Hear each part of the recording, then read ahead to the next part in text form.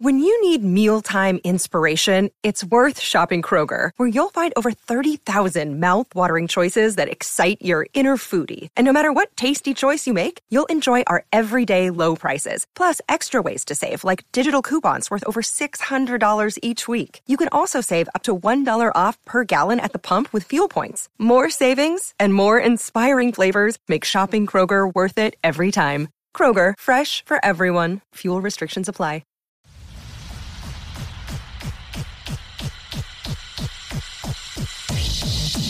People of Earth, your planet has to be destroyed. Ой, чё это чё он спирачи? Ты шел. А по часть тобой чё он спирачи тарес?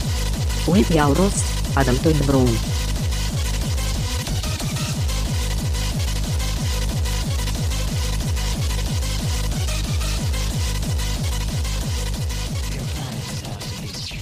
Hey everybody, welcome to Conspiracy the Show. I'm Adam Todd Brown. Joining me as co-host today, who are you? I'm Olivia Haidar. Hello. Oh my god, Olivia, how's it going? Hi, it's going great. My internet is out today, so...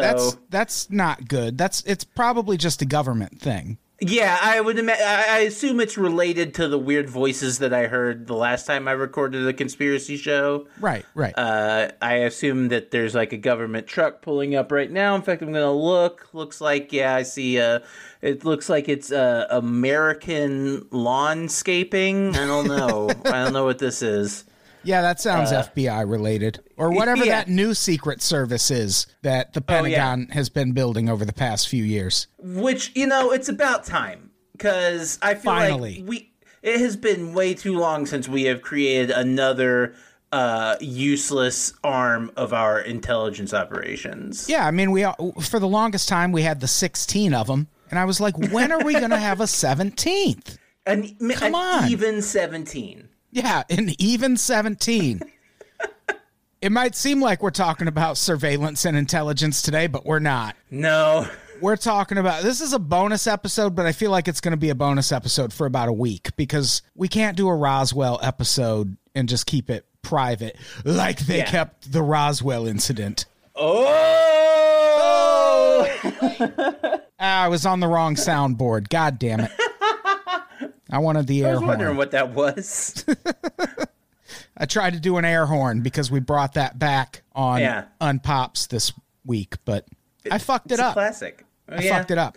Well, it sounded like it was like a crowd cheering, so that it was, works. which is also that good. Works. Yeah, that's good. Yeah, we're talking about Roswell. I can't believe we haven't done a Roswell episode yet. This is the first ever Roswell episode? I feel like we did a kind of a compilation episode where we talked about a bunch of different UFO sightings. Yeah, I mean, well, we definitely have talked about Roswell, like, in passing on other shows. But, wow, I feel honored, then, to be on this is a historic episode. Right? Yeah, I've always kind of felt like there's almost not enough information about Roswell. But yeah, a lot of it comes... Well, a lot of what we're talking about today just comes from the different accounts of Roswell that have come up throughout the years. But what's your basic familiarity level with the Roswell incident? I would say, like, pretty familiar. Like, I would say more familiar than average, I would guess. Like, it's something I've been a fan of UFOs and that sort of thing since I was a little kid, and like Roswell is like such a huge part of that, especially like for things that a young person might read at a library or whatever. Love that. But I will say this is the first time that I have, we're talking about a place at a conspiracy show that I have been to. So that's my biggest, that's, I luckily did not go to Colonial Libertad or Unit 731. No, you've never been to Jonestown? Come on. No, I've never been to Jonestown. I hear it's beautiful this time of year. They have a quaint little museum and a Buffalo Wild Wings just like Roswell. That would be amazing. I really wish that was true. Yeah. I'm picturing like a Planet Hollywood type Buffalo Wild Wings, where like you can sit next to like the loudspeaker that Jim Jones would use. Yeah, they have Jim Jones' outfit in a glass case. Oh God. Oh no. But yeah, like this was 20 some years, like when I was 10 years old, I went, with my family, we went on a trip out west and I coerced them into taking me through Roswell, which I loved at the time. And looking back, realized, oh yeah, there's literally, this is just a town. This is just like a normal town. Yeah. I went there. I know we just talked about this on a recent episode, I think, but yeah. I went there on the Portugal the Man tour where I opened for them. They had a day off and I found out they were going to Roswell. And I was like, well, I am sleeping in the back of your tour bus and going to Roswell with you. And yeah, there's nothing there. And even the UFO museum closes at 5 p.m. Yes. Yeah. It is cool though. Yeah, I liked it a lot.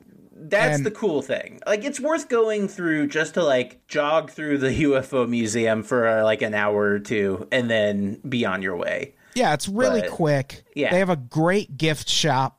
I bought 2 T-shirts. One of them had lettering that glowed in the dark. Oh. And I wore that on stage for the rest of the tour. But we got this incredible, these reams of fabric. Really? Yeah, like that were then incorporated into like bags and things among my mom and my grandma and me for like years later. But it was like black cloth with like silver printing of like aliens and New Mexico with the Roswell star on it and like that sort of. It was, it's just like kitschy little fabric. It's a very kitschy little town kind of now. I always kind of forget Roswell is even in New Mexico because I've spent so much time in New Mexico, but I was in Albuquerque, which feels like it is another planet away from Roswell. They are very different places. I mean, yeah, it's not a major city. No. Like, it just is simply a town within New Mexico. And they really don't have any bars, which blows my mind. Yeah, no. The Buffalo Wild Wings, and that's it. I mean, but can you imagine what a nightmare it would be, like, especially in the, like, 80s and 90s when UFO fever is, like, at its peak? Like, all the drunk UFO heads, like, wandering around the desert. Yeah, that's probably why they don't have a bar. Yeah. Yeah, Roswell reminds me of another place I want to visit, which is Point Pleasant, West Virginia. Yes, me too. Yes, home of the Mothman. Yes. Because I understand treating Roswell like this joyous thing that happened in your town. Yeah. Because even if there's a government cover-up involved, no one died, at least not until someone probably tried to talk 20 years later. Yeah. But Point Pleasant treats the Mothman incident exactly the way Roswell treats the Roswell incident. Yeah. But dozens and dozens and dozens of town people died in the Mothman incident. And they're like, Mothman! It was a huge tragedy. That's the whole point of the Mothman book story. Like, that's the whole point, is that there is this massive tragedy that this creature, like foretold. Yeah, he's a harbinger of doom. By the way, I just rewatched the Mothman Prophecies for the first time in a while. That movie fucking rules. It is extremely weird. What a bizarre film to have been released. It is. It's a bit of a fever dream. Yeah. Yes. But yes, absolutely. Oh, it's so good. I also rewatched it very recently as a run. I've been doing a run of these kind of like forgotten like eerie films, and but like it's especially a bizarre film when you compare it to the book, The Mothman Prophecies, which is so vastly different than the film. Yeah. Like, the book is this, like, in-depth report about, like, the Men in Black and all sorts of ufology stuff. Like, it's written by this guy who's, like, this total cryptozoology guy. He's a character in the movie. Yes, yeah. He's one of the... people that Richard Gere goes and visits. That character is named after him. I was going to say, like, Richard Gere is... I thought he was the one who was named after the guy in the book. No, I guess I misremembered. Paranormal researcher he goes to visit. Yeah. We should do a Mothman episode at some point. I'm down. Yeah, absolutely. That's some crazy shit. We did a Mothman episode on Pretty Scary, which is like a true crime paranormal podcast that we do. That's kind of like a companion podcast to this. And it's one of the funniest episodes we've ever done. Yeah. Because the description of the Mothman, people are like, oh, he's got red eyes, but an unremarkable head. That keeps coming up. He has an unremarkable head. And I just picture the Mothman having really hurt feelings reading that. Yeah. Really unremarkable, aside from the giant blazing red eyes. Yeah. And he's a clumsy runner, which he can fly. He doesn't have to run well. I've never thought about picturing the Mothman running before. That's never entered my mind. Fucking pumping his wings, running down the street. Oh, wait, no, I can use these to fly. God damn it. I would be totally down to do a Mothman episode because I have been looking for an excuse to reread that book. So I would totally do that. I'd be all for it. But until then, let's talk about the Mothman of Roswell, which is Roswell. The Mothman of the Southwest. This is the UFO sighting that started it all. Yeah. Way back in June or July of 1947. It seems like no one is really even sure exactly when this incident happened. But the foreman of Foster Ranch near Roswell Army Airfield, William Mac Brazel, found debris clustered around the property, and initial press releases stated this was found in early July, later one stated June. So who knows? I kind of maintain that dates are probably the least important detail of historical stories. Well, especially once you start getting back past like the 60s, it all becomes super squishy unless like literal military timekeeping is involved. Yeah. And no one's going to jump in and be like, no, it was a Tuesday, not a Wednesday. Who fucking cares? Shut up. Right. So Brazel reported this finding to Roswell Sheriff George Wilcox, who I bet just had a rip-roaring busy job back then. Yeah, I'm sure. Like, if you were the sheriff of Roswell now, you're probably bored to death. Well, I mean, not now that meth is a thing, probably. Yeah, do you think Roswell has its own sheriff now? I don't know. What if it has an alien sheriff? I mean, hey, if you believe the Roswell TV show, I would assume that comes up and that maybe there is an alien sheriff involved. Yeah, I feel like I need to watch Roswell after really digging into this, but I won't. But no, like it kind of sounds like The Americans, but I know it's not. Nothing is The Americans. The Americans is the perfect television show. That would be the worst expectations to have going into a CW teen show. That would just be unbearable. Nothing could stand up to that. So these aliens are going to fuck for details, right? They're going to be fucking for information? There's going to be some really in-depth intrigue and espionage going on with these aliens, right? Yeah, no, it's nothing like that. Just teen drama. Just, like, what if, Brian has a crush on Becky, but Becky has a crush on Danny, or I don't know. Like, I'm making... That could be a real plot point. Who knows? It probably is. No one knows. So this board sheriff, George Wilcox, he reports what Mac Brazel told him to the Roswell Army Airfield, RAAF, as we will call them from now on, Intelligence Officer Major Jesse Marcel, who is a very important figure in the Roswell story.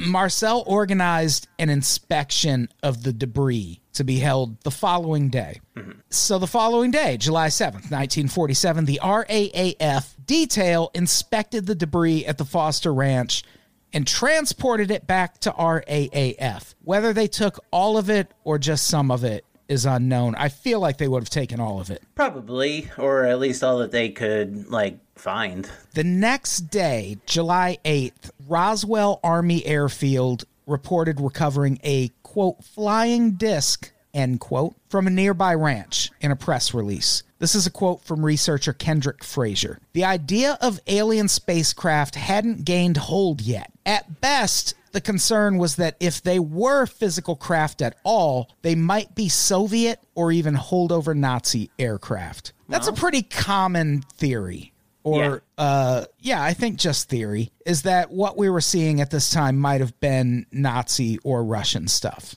Right. Which, that is how Foo Fighters got their name. Of course, yeah. Foo Fighters were these phenomena that American or ally pilots flying over Germany reported seeing, which were these weird balls of light that would just come and kind of hover around their planes. Yeah, play monkey wrench. And yeah. And we know the aliens collaborated with the Nazis. Like, that's just in history. Of course, yeah, that's why all the Nazis are on the moon. Right. Well, or Antarctica, which is like the moon of Earth. Yeah, exactly. That is Earth's moon. Yeah, except for Earth's moon. The ocean is Earth's outer space. And then there's actual moons in outer space above us. Yeah, none of that's real. Yeah, we shouldn't go to any of it. So yeah, that we're kind of in the midst of doing a bunch of episodes about the CIA UFO files also. You haven't done any of those episodes yet, right? I did. I believe I did the last episode that I did was about UFOs. So Oh, yeah. Yeah. Yeah, we're kind of digging through those files, and this is a thing that comes up very early in those CIA UFO files, is what if this is Russia collaborating with the Nazis? Yeah, I mean, that's a very logical assumption to make if you're entrenched in the Cold War, you know? Yeah, but also if you're looking to blame Russia for something you're doing, True. It's also that. Yeah, I don't know. I tend to lean more toward we maybe planted the stories about Russia building UFOs, but who knows? Yeah. So Colonel William H. Blanchard, who was a commanding officer of the Air Force Operations Group 509th. Ever been? To the 509th Air Force Group? Yes. No, I have not. No. He contacted General Roger M. Ramey of the 8th Air Force in Fort Worth, Texas. I have been to the 8th Air Force. Everyone's been to the 8th. Yeah, I know. It's so old hat. It's like once you start visiting them, it's the 8th one. So of course. You're at least going to get that far. 509th, that's a stretch. Well, and then you're in Fort Worth. You can visit the Twin Cities. It's like it's a whole thing. There's good barbecue. I've been. Oh, yeah, absolutely. So Ramey ordered the debris to be transported to Fort Worth Army Airfield. Ramey assessed it as a weather balloon, and this was confirmed by Warrant Officer Irving Newman. And little did he know that that's playing the hits, but he's making the hits. That's the first time that hit is being played. Yeah, that's a pioneer right there. Exactly. Weather balloon? Who would have come up with that? Pioneer of the weather balloon excuse. Which there is also in those CIA files a really detailed breakdown of what kinds of weather balloons we were using at the time. And some of them do sound like a lot of the UFO sightings people see. Totally. Because there's one that as it descends into the sky, it gets bigger and bigger, and the gases inside it start changing colors. Whoa. And that's one of the UFO sightings you see a lot is, well, it was this ball that just kept getting bigger and bigger, and it was glowing like the moon. And it's like, yep, that was actually a weather balloon. That what actually was. That sounds dope, though. I would like to see that, honestly. Oh, yeah. They need to release video of weather balloons. I feel like that would cut about 50% of the UFO sightings, but that's the problem. They're like, well, it's a weather balloon. I've never seen a weather balloon. No. Like, you can't, I've never looked up and been like, oh, check out that bitchin' weather balloon up there. I've seen Elon Musk launch more rockets over Los Angeles than I've seen weather balloons. You ever looked up in the sky when that was happening? I know I've seen some sort of Elon Musk bullshit. I don't know exactly. I don't think I saw a launch, though. I remember there was I don't think it was an Elon Musk thing. And there was this thing flying through the sky and people are like, what the fuck's that? And the next day, some agency came out and was like, oh, it was just a missile test. Oh, a missile test over LA. right. That's cool. Yeah. Yeah. I feel so much better now. Chill, very chill, super Yeah, that's chill. great. So yeah, I've never known what to think about the weather balloon explanation here. Yeah, But we'll get to it. So it was specifically identified as a weather balloon and its kite, which is a radar reflector for tracking the balloon from the ground. yeah, which makes sense, especially does. in the 40s. Like, you know, radar wasn't exactly like new. I mean, it was very new technology, so it wasn't like super accurate. You would need something to like hook the signal, you know? Right. This is a quote from a telex that was sent from RAAF to the FBI at the time. The disc is hexagonal in shape and was suspended from a balloon by cable. Which balloon, I'm reading this verbatim, so excuse my broken English. Which balloon was approximately 20 feet in diameter. Major Curtan further advises that the object found resembles a high-altitude weather balloon with a radar reflector, but that telephonic conversation between their office and Wright Field had not borne out this belief. So even then, it Indeed. sounds like people disagree. Right. And this is much like the Mothman incident, all happening over the course of just a couple days, like 3 days. We're up to July 9th, 1947, and this started July 6th. So July 9th, 1947, the press reported that Ramey said RAAF had discovered a weather balloon. At a subsequent press conference, debris resembling a weather balloon said to be from the Foster Ranch site was displayed, and Ramey addressed the press. This effectively killed the story for the time being. One explanation for the secrecy and or cover-up is that the balloon was not an ordinary weather balloon, but actually a military weather balloon launched a month prior from Alamogordo Army Airfield, which included experimental radar technology intended to monitor Soviet nuclear testing. But that didn't come out until the 90s. The Air Force said that. And Right. I feel like with enough time having passed, once that comes out in the 90s, we'll be like, okay, yeah, we were monitoring Russia all the time back then, so that makes sense. What kind of fucking balloon is going to make it to Russia? From Alamogordo? From New Mexico? Well, We're going to send a balloon to... We would launch the balloon from an ally in Europe, if nothing else. Definitely, I think that's definitely true. I would guess the reason, and like this is also, I guess, the reasoning behind just general lack of public interface with weather balloons is that the idea is that they go like crazy high up, right? Yes. like they go to really high altitude. right, like basically like the stratosphere almost. They almost go up to where weather happens. Right. Yeah, Yeah. exactly. That right. general they vicinity. get right up in where the weather's happening. And I feel like, I mean, maybe from that height it doesn't matter where you launch it, you know, as long as it drifts. I don't know how in 1947 you control where a balloon goes. Seems dicey. I believe UFOs were real by that point, Yeah, more than I exactly. believe we could control balloons. God.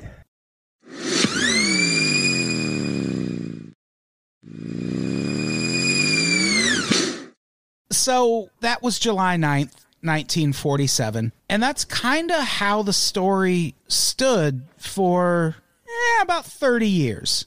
Yeah. There was really no further interest in Roswell. And it ends up coming back into the public consciousness in February 1978, when UFO researcher and nuclear physicist Stanton Friedman interviewed Major Jesse A. Marcel, the 509th Bomb Group intelligence officer at Roswell, who transported the debris to Fort Worth, when in Baton Rouge, Louisiana, for another interview, he learned Marcel lived nearby in Huma, Louisiana. Huma? Yeah. I don't know. Here's the thing about Jesse Marcel. If you're one of those people who thinks everyone you encounter with a deep Southern accent is a fucking redneck yokel, get a load of Jesse Marcel's accent.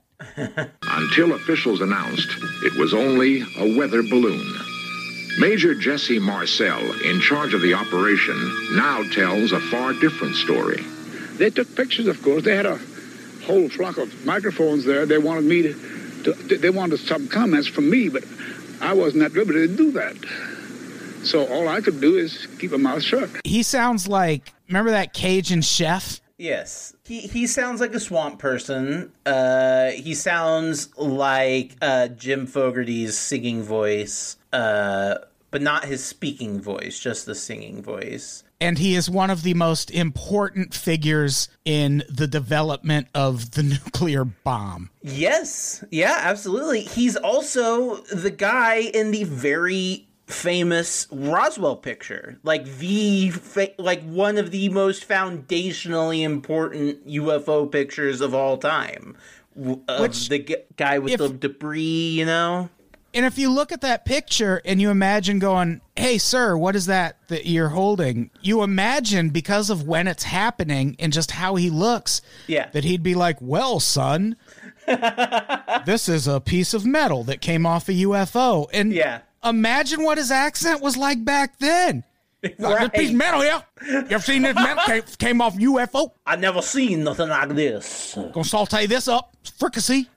He seems like a delightful guy. I love this interview. He seems very nice. Really lovely interview. I mean, he's the one who renewed the interest in Roswell, if nothing else. And so, in this interview, Marcel revealed to Friedman that he still believed the debris was extraterrestrial, and that sparked further research and interviews and was eventually published in a documentary co-written by Friedman called UFOs Are Real. And we'll link to the interview with Jesse Marcel so you can hear it for yourself. It really is jarring. Yeah, please watch. It's a really, both what he says is interesting and also the way he says it is interesting. Yes. And that interview ends up, at least in part, being published in the National Enquirer, which leads to even more. See, that's always the thing you hear, though, is that sometimes the stories kicked down to the National Enquirer are true. Their coverage of the OJ trial was impeccable. That has definitely, we've talked about that before, and I believe it. You know, it just goes to show that Men in Black was correct, and not just Men in Black, but also the Ben Affleck film Phantoms. You know, that's also about how the National Enquirer gets it right. I don't think anyone's ever questioned the Ben Affleck film Phantom. Oh, no, of course not. It's an objectively great film, so. September 20th, 1980, the TV show In Search Of published another interview with Marcel where he talked about the press conference of July 9th, 1947. This is a quote. They wanted some comments from me, but I wasn't at liberty to do that. So all I could do is keep my mouth shut. And General Ramey is the one who told the newspapers, the newsman, what it was, and to forget about it. It is nothing more than a weather observation balloon. Of course, we both knew differently. Ooh. And the reason he wasn't at liberty to talk to the press was because his position at the time necessitated a low profile, that position being he was, this is a quote, in charge of all security and intelligence on atomic tests in the United States and the Pacific. That's a lot of responsibility. Yeah, that's especially in the 50s and 60s. Yeah. That is fucking nuts. That is an insane job to have. And that is one of the things we always hear about UFOs is they started showing up around the same time we start fucking with nuclear weapons. Yeah. They were here to be like, will you not? Will you just not do this? That's one of those things where it's kind of one of those fundamental boundary crossings, like when, a species is able to, manipulate things on the atomic level. Like, that seems like something that might, if anything could get the attention of aliens, I feel like that would. Thousands and thousands of nuclear bombs going off within a relatively short period of time. There were so many. Yeah, people don't even understand, really. this guy would have been, Jesse Marcel, would have been one of the key figures in Operation Crossroads, which I think we covered that on What in the World. I don't know if we covered it on the Conspiracy Pod, because it's not a conspiracy. No, it's out in the open. We used this one whole area of the Marshall Islands, the Bikini Atoll, just as a testing ground for nuclear weapons forever. Yep. And then we sent people to live there kind of so we could see what impact that would have on people who lived somewhere where nuclear weapons were tested. Not good. No, turns out bad. But we got the bikini out of that shit. You know what? That is true. I don't know if people know that, but the bikini was invented to promote nuclear weapons. I believe it. Google it. It is. That is when the bikini was developed. It was in relation to the development of the nuclear bomb. Yeah, I mean, it's the easiest way to see lesions on the body of someone living in a post-nuclear area is just to have as little clothing on the body as possible. Yeah, this is what all of your clothes will look like if you stand outside during that blowback. Exactly. So, yeah, the fact that he was involved in all of that and is the one who's most closely related to this crash does lend a little bit of credence to that idea that if this is real, maybe they were here because we were fucking with nuclear weapons. Yeah, and at the very least, he's not the kind of person that you can just very easily dismiss as a crackpot or, somebody who doesn't have any expertise in anything, who doesn't know what he's talking about. He obviously has a lot of expertise in matters that are pretty closely related to whether or not a extraterrestrial craft crashed in, New Mexico. He's the guy in the picture. Yeah. So the attention to these Marcel interviews is what really propels Roswell back into the public spotlight and made it as famous as it is now. It kind of brought back the suggestion that this was related to otherworldly phenomenon and not just a weather balloon. So in the interview that aired on the TV show In Search Of, Marcel describes this sheet of metal amongst the debris as a few feet in dimension that was thin like aluminum foil, but couldn't be bent, broken, or dented, even with a sledgehammer. Yeah. And this is what he's holding in that famous photo, at least according to him. The problem is it just looks like a piece of metal in the photo, and you can't, if you hit it with a sledgehammer, it's not going to prove anything because you need to have the actual metal, obviously. But just the fact that it's the guy in the picture describing what he's holding, who are you going to believe? I mean, that is extremely compelling testimony at the very least. You can't just dismiss any of that. And you have to take it in context with what the American government was at the time. The 40s, 50s, 60s, that's a really freewheeling time for the American government.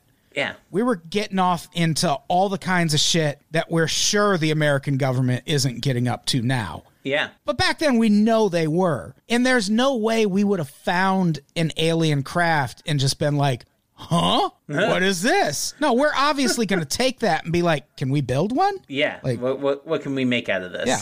If they got here. Who can we kill with this?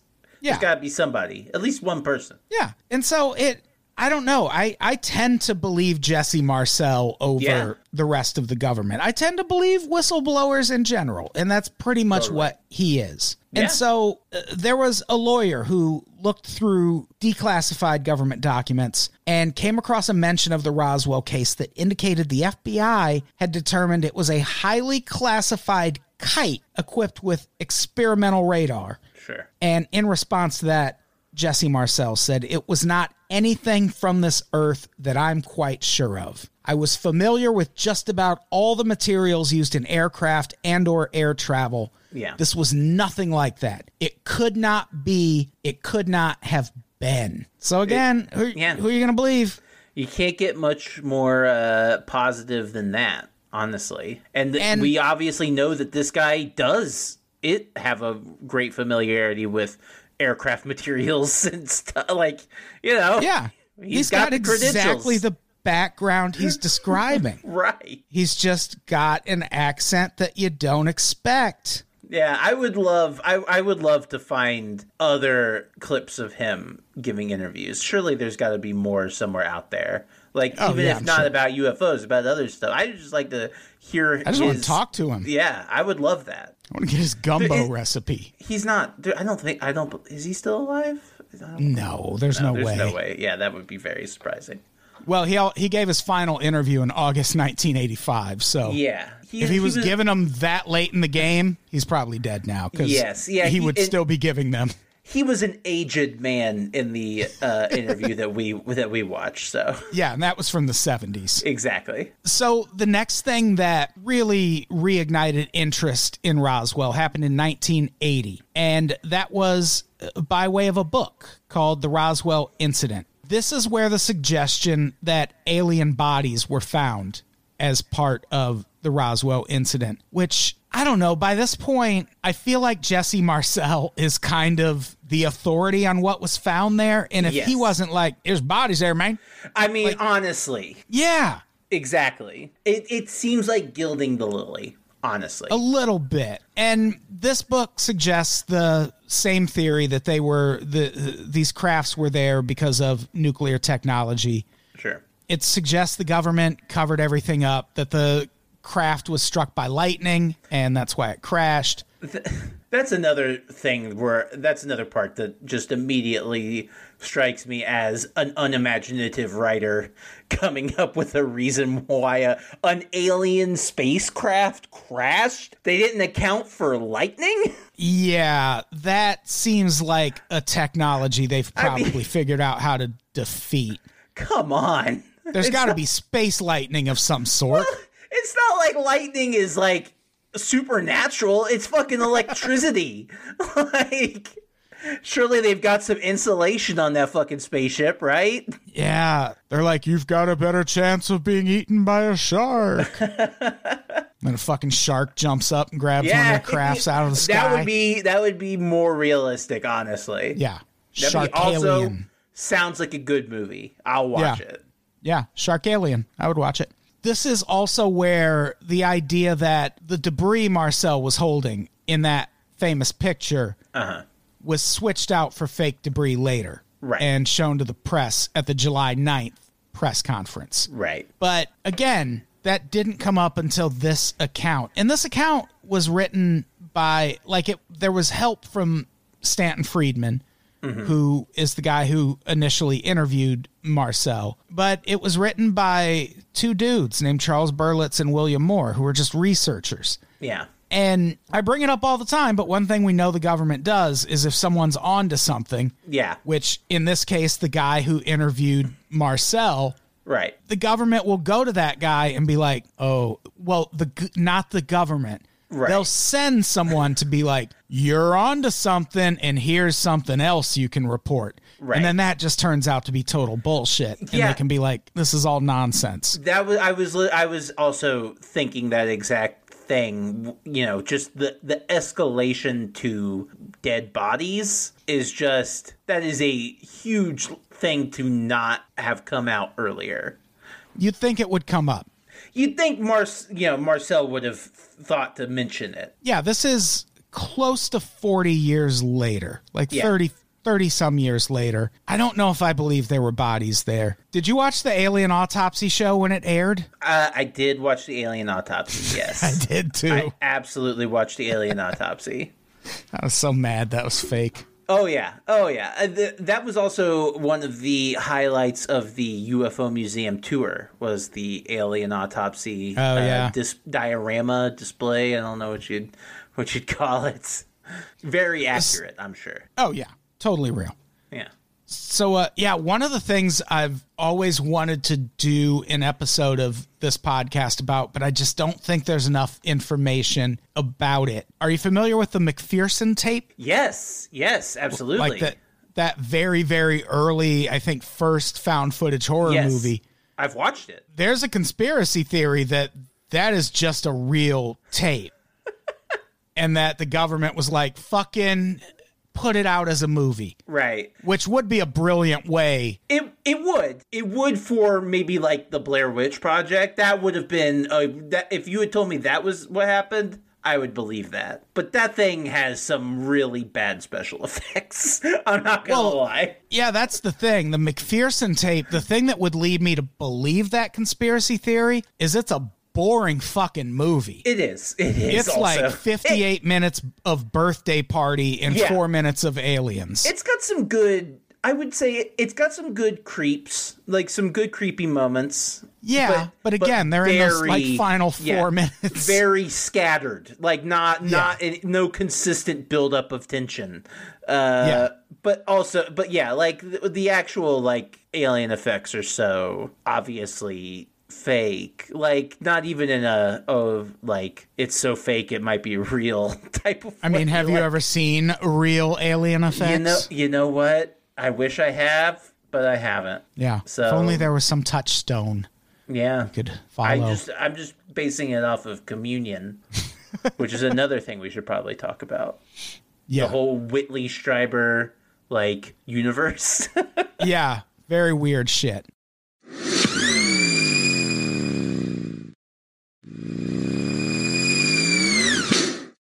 So this story was basically the first of the really widespread speculative narratives about Roswell, and it was predominant until the 80s when other research and stories start to be published. The book was one of the first to claim that the military was trying to discredit the theories that were beginning to grow about flying saucers. Mm-hmm. Including accounts of witness intimidation and Mac Brazel, the ranch owner who discovered the debris, being held at Roswell for about a week. According to his son, Mac described it as jail and that he had been given a complete head-to-foot Army physical.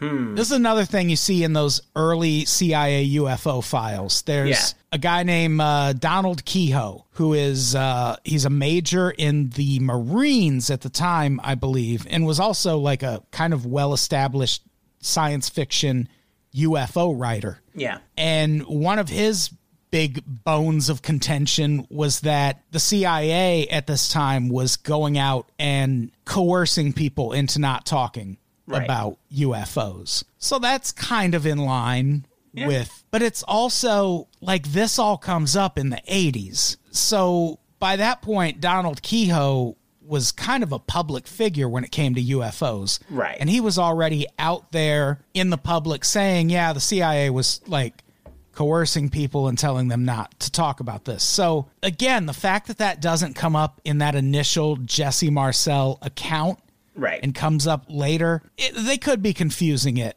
with other stuff. Potentially. Who knows? I mean, who knows? That's the thing. When, after a certain point, you start to get a glut of conflicting accounts. Right. And including another one in this book, which there were stories about civil engineer Grady Barnett and a group of archaeology students who supposedly found debris and alien bodies before being turned away by the Army. Yeah. Which, I don't know. Yeah.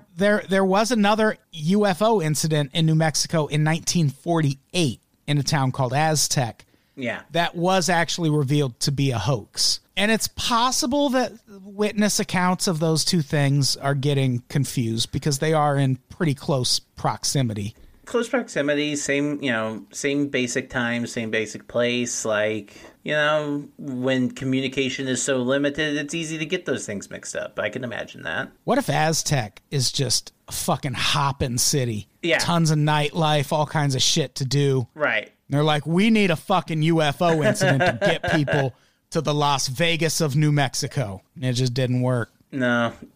Poor marketing. I bet that's not the case, though. Who knows? Who could say? I'll never know. I think Santa Fe is the Las Vegas of New Mexico. Oh, sure. And Taos is haunted. Taos? Yeah. The Taos Hum. I'd not heard of it. This is new. You've not heard of the Taos Hum? No. There's a certain percentage of people, including people who live there and just people who go visit, who just hear this persistent, nonstop humming noise in Taos. And it's called the Taos Hum, and no one knows what the fuck it is. And maybe it's aliens. It's one of my favorite things. Is it? And it's not like that thing where, like, as you get older, you stop being able to hear like certain tones. You know what I mean? Listen, it's called the Taos hum, okay? Okay. And people hear it. I'll look People it up. hear it, so Yeah. I don't appreciate being debunked. You know, I'm sorry. I'm a skeptic In at heart. public? I can't help it. Okay. I'll leave this in. I'll leave it in. Okay, no, that's fine. That's fine. You know, drag me. That's okay. I could take it. So the next big Roswell thing that happens is UFO Crash at Roswell. Yes. Which is another book that comes out in 1991. Very popular, and the basis for the 1994 TV movie Roswell. You looked into this TV movie, right? I tried so hard to find this thing to watch before the show, and I found it right before we recorded. This thing looks dope! I want to watch it so bad. Okay, I want to just very quickly sidebar to run down the cast of the 1994 TV movie Roswell. First of all, I'm excited to hear it. In the lead role as Jesse Marcel, Kyle MacLachlan. Whoa! Who, you know, now that we know what Jesse Marcel sounds like, is probably not, like, great casting. But, like, if you're casting, like, the look of the guy in the picture at Roswell, Kyle MacLachlan is a great choice. Also, Martin Sheen is in this movie. Martin Sheen! And you know who plays the farmer, Mac Brazel? Dwight Yoakam. God damn it! Then you've got Xander Sling Berkeley. Blades, Dwight Yoakam. Sling Blades. 1,000 miles from nowhere's Dwight Yoakam. You know, Logan Lucky's Dwight Yoakam, yes. Panic Room's Dwight Yoakam. He was in Panic Room. What? He wasn't in Panic Room? Yeah, he was. Yeah, I'm he just was laughing. in Panic Room. I forgot about that. Pretty sure. Also, Xander Berkeley. No one really cares, but I found it interesting. Also, Peter McNichol, a.k.a. the only good part of Ghostbusters 2. Oh. Charles Hallahan from The Thing. Ray McKinnon, who has just one of the all-time great faces. Sheriff Wilcox, played by the great Charles Martin Smith of These names are Untouchables. getting a little less recognizable. These are all fucking A-listers in my book. This thing fucking, I just, now after Charles Martin Smith, that's where it starts to get a little less recognizable for me. But man, those like first 8 or 9 names, that's just wild. For a TV movie, That is quite a cast. I am going to watch the hell out of this. It's in my YouTube watch list now. I finally found it. I'm so happy. It's 2.5 hours long. Oh, that is long. Which means it was probably a 3 or 4 hour TV movie, like at the time, maybe over 2 nights. Yeah. And today it would be a 6-part series. Right. Well, I mean, it is with Littlefinger from Game of Thrones. They've got that Blue Book TV show. Oh, yeah. Anyway, that's the Roswell TV movie. Sorry, I just found that cast to be fucking nuts. Kyle MacLachlan and Martin Sheen. So good. I'm going to watch the hell out of that. That is quite a cast. Yeah, we should watch it and do an episode about it. I'm 100% down. That would be fascinating. Yeah. So this 1991 book, UFO Crash at Roswell by Kevin Randall and Donald Schmidt, it's very popular, basis for that movie. Mm-hmm. The book introduced the suggestion that along with the debris and alien bodies, they also found a large gouge at Foster Ranch of 400 to 500 feet. Right. Which is what you would imagine if a craft crashed into the ground. Yeah. That's the kind of detail that was kind of missing from the original Roswell report, as far as crashes go. Yeah. Seems like there would be something like that. It's also missing from 9/11 at the Pentagon, Olivia. Oh, shit. You are right. Except, no, it's not. That famous picture of there not being any crash debris is cropped. Okay. See, now this upends my entire worldview. Because I thought that very clear picture of a plane flying directly into the Pentagon really left a lot to the imagination. So I'll admit the video of it flying in looks like you don't see much, but the picture everyone points to as being, where's the plane debris? If you just look at the uncropped version, there's a fucking landing gear off to the side. There's a fucking engine somewhere. It's like it's right there. Yeah, it turns out a plane crashed into a building. So Yeah, there's we like know a how lot to of- use the internet too, people. Come on. How does every time we record an episode, we talk about some aspect of a 9/11 conspiracy theory?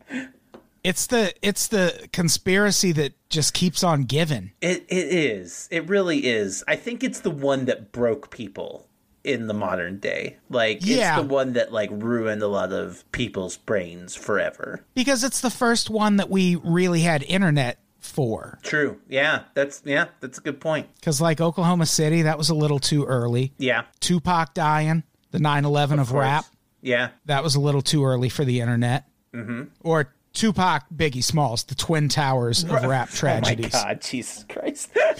Argue with me. Argue with me. I'm not saying that because you're wrong. Why are you saying it? I don't get it. So this book also claimed that a guy named General Exxon, which is the best fucking name for anyone involved in the military. What a name. That should be the name of our government. Fucking final boss ass name. General Exxon. He was the commanding officer of Wright-Patterson Air Force Base in the 60s, where the debris had been taken in 1947. Right. All his interaction with the Roswell incident was significantly after the fact, and he claimed all his knowledge was secondhand and that he never saw any of the debris. Yeah. But he did claim to have a lot of interaction with other UFO cases and was the person who coined the nickname the Unholy 13 for the UFO Controlling Committee he described, made up mostly of high-ranking military and intelligence officers. I thought that was always like Majestic 12 or something. Well, no, it turns out it's just like a petty, like, professional squabble, like, nickname. This guy just had a grudge against these guys. Like, oh, gotta go deal with the Unholy 13. I'm Commander Exxon. And this guy is claimed in this book to have been directly aware of debris and bodies. Right. But he disputed Randall and Schmidt's portrayal. Yeah. The book also referred to Barnett's story of bodies as depicted in the Roswell incident, but some important details were different, including the story being that Brazel had actually been leading the army to a second crash site, Olivia, that he had found when they discovered Barnett, among others, had already gotten there. Yeah, which that is a detail that I do remember from reading about this as a youngster. The whole second crash. I mean, I guess it's as possible as there having been a first crash. Is it though? I feel they're, like, once something happens, like, I feel like, especially with something extremely unlikely, if it happens twice within a very short span of time, the unlikelihood rises, like, exponentially. And this is a case also where they could be confusing it with that hoax incident in Aztec in 1948. That Aztec marketing struggling to take hold still. Fucking Vegas of New Mexico. There's so much to do there. The city of Aztec never sleeps. Turns out it's more like the Reno of New Mexico. This book also featured mortician Glenn Dennis, who claimed to have received numerous calls from the Army asking for strange advice and to have spoken with a nurse who had witnessed an alien autopsy. Mm-hmm. And this is one of the first... this was the first introduction of the idea that there were alien corpses at Roswell that were, like, actually worked on and looked at. Yeah. And Glenn Dennis is the guy who opened the Roswell Museum. Yeah, exactly. Which, I don't know if that's a credit towards your believability, honestly. Like, having been to that place. I love it, but it's not exactly a bastion of, objective fact, I would say. And the fact that he opened it shortly thereafter. It's not like 15 years later. No. Cracked that thing open. He was telling this story and then was like, and by the way, coming soon. Yeah. My UFO museum. And that place, like, if you told me that was built in his old funeral home, I would believe it. Like, it kind of has it kind of has reclaimed mortuary vibes. Yeah, for sure. So in 1992, Stanton Friedman and Don Berliner published Crash at Corona, which introduced new witnesses It changed the story to be now 2 crashes and 8 aliens, and it claimed 2 of them were survived and were taken into government custody, which is also a very famous, I think, hoax video, which is the alien interrogation video. Yes. I have seen that one as well. What are you going to ask an alien? It's just going to talk back in clicks and fucking binary code. They made literally an entire movie about how that just wouldn't work that way. Like, have you seen Arrival? That is why, that's what that whole movie is about. Arrival is so good. It's amazing. One of my favorites. So, in 1994, Randall and Schmidt published another book called The Truth About the UFO Crash at Roswell. We found more. Which takes it up several more notches by claiming alien bodies were flown out to be inspected by President Eisenhower. Oh. No, they weren't. Nope. No, that's not how the CIA works. No way. CIA don't want no goddamn bosses. They will decide what to do with this. Thank you very much. That's the most Dwight. believable part of the movie Independence Day is that Bill Pullman had no idea that Alien 51 is real, and his intelligence aide had to be like, actually it is real. Very real, yeah. So basically all these competing accounts lead to a schism in the world of UFO research that broke down more or less along the lines of Team Randall Schmidt versus Team Friedman Berliner. And that's kind of how it stood for a long time. I think that's how pretty much it still stands. Yeah. I mean, talk about your CIA disinfo tactics. Yeah. Like, if this was literally the bodies thing was information that was fed to them, then that's basically the best kind of outcome that you could hope for is... Yeah, it's ideal. Yeah, an ideological schism. Because at that point, you don't have to debunk any story. No, because there's a bunch. Because you can just be like, it's all bullshit. No one's ever proven any of that. The story keeps changing. Yeah. Of course it's fake. And then there was the Haut document. In 2007, Randall and Schmidt published another book called Witness to Roswell, in which they reveal what is claimed to be a sworn affidavit from Walter Haut, the man who wrote the first Army press release about the incident in 1947, supposedly written by Haut and opened after his death in 2005. It included a description of Army officers discussing the debris and of how Haut apparently saw alien bodies. But by 2000, Haut's mental capacities had weakened significantly enough to call into question his ability to recall these details and record them before he died, or were his mental capacities broken down to the point that he didn't have any more inhibitions about shit like that. Sure. Because it could have just been he was mentally sound enough to know better than to talk about this shit. Sure. I get that. And then by the end was like, what's the government? Let's talk about these aliens that I saw. I've never even heard of the government. So that actually doesn't make it less credible to me. It's just the fact that he's talking about these bodies, which are a thing that was not a thing until 80, 81. I don't know. There's just too much leeway there. I feel like if diminished mental capacity is your argument, would he be able to concoct a really believable UFO alien story in that state? But that wouldn't. Or would it be and then my cat was there? What? But also, that wouldn't need to be the only way that he could be telling a false story.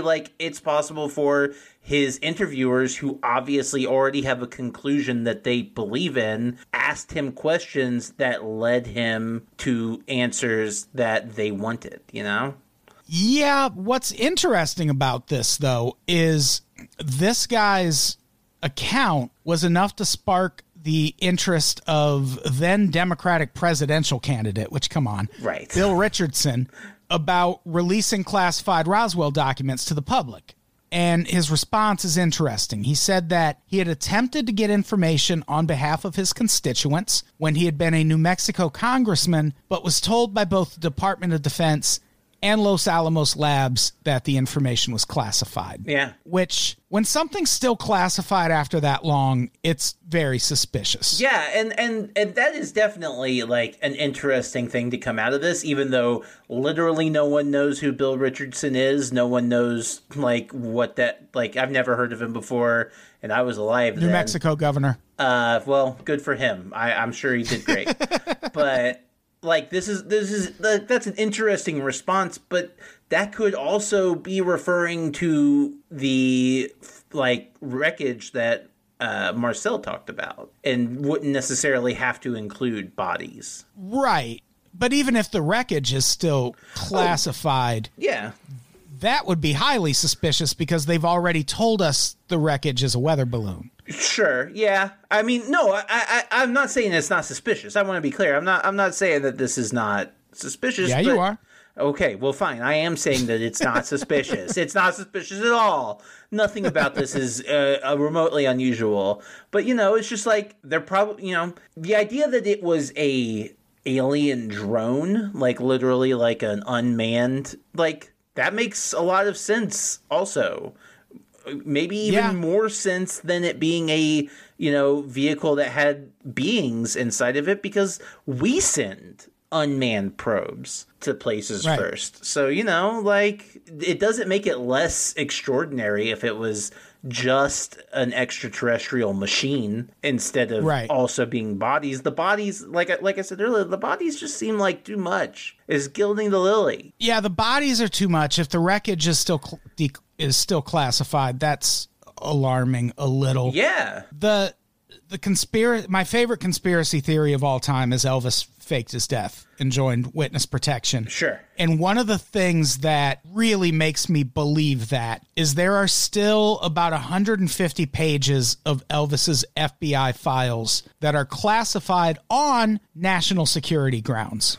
What do you think's in there? If not, well, here's where we sent Elvis after he joined witness protection. Yeah. It was Argentina, where we sent all the Nazis, where we sent Tupac, you know. That I have dreamed of writing a sitcom that just takes place in Argentina with nothing but like celebrities who fake their deaths. Yeah. It's Elvis and JFK. This is Bubba Hotep, basically. JFK Jr. JFK Jr. Elvis killed JFK, so it couldn't be JFK there. That's why it's a national security matter that he be hidden. JFK Jr. is coming back to expose the QAnon. And it's Elvis and JFK Jr. and like Marilyn Monroe and a bunch of the boys from Brazil and like those kinds of things. Just all hanging out. What a great book. I just imagine, Elvis hanging out with a bunch of Hitler clones. Like, that'd be so funny. And fucking Mengele died in Paraguay. Yeah, so I know. I know. We've talked so much about South American Nazis. Oh, yeah, we did. Hey, speaking of Mengele, let's talk about a conspiracy. I think we'll close out on one, I think the most believable theory about what happened at Roswell. In 2011, Area 51, an uncensored history of America's top secret military base, was published by journalist Annie Jacobson. It features claims connecting Roswell to SS officer and doctor. Sure. Don't please refer to him as doctor, not mister. He was also, he worked very hard for his degree from Evil Medical School. That's where Dr. Evil got the idea. Joseph Mengele. Yes. AKA the Angel of Death. Oh, okay. Glad he has a nickname. Books, a pithy nickname. Her book suggested that Roswell was actually the result of Mengele being recruited by Stalin to create, quote, grotesque child-size aviators to pilot an aircraft that would land in America and cause a war of the worlds-like hysteria, which I love this theory so much. Because here's the thing. The idea of Mengele being like, you want me to build child-size aviators? Yeah. Okay. Yeah, sure. Have all my dreams just come true? Right. I would love to, because that's what kind of guy he was. That's the most believable aspect of this story, is that Joseph Mengele would 100% be into that kind of idea. 100%. However, I would, maybe dispute that. I don't know that Stalin was like super hyped on Nazis after World War II. He wasn't a huge fan of them. Yeah, we were the Nazi fans after World War II. He was the Nazi fan before World War II and like during part of it. And then they had a breakup, a real bad breakup, where Hitler invaded its Western Front. And, Stalin Things just went south after that. Yeah, Stalin could never get over it, Relationship never recovered. Adolf stopped returning his calls. He started drinking again more. And so, it was just bad times. And this actually speaks more to me as being another maybe government disinformation thing. Mm-hmm. Because that's another theory that comes up in those early CIA UFO files. Right.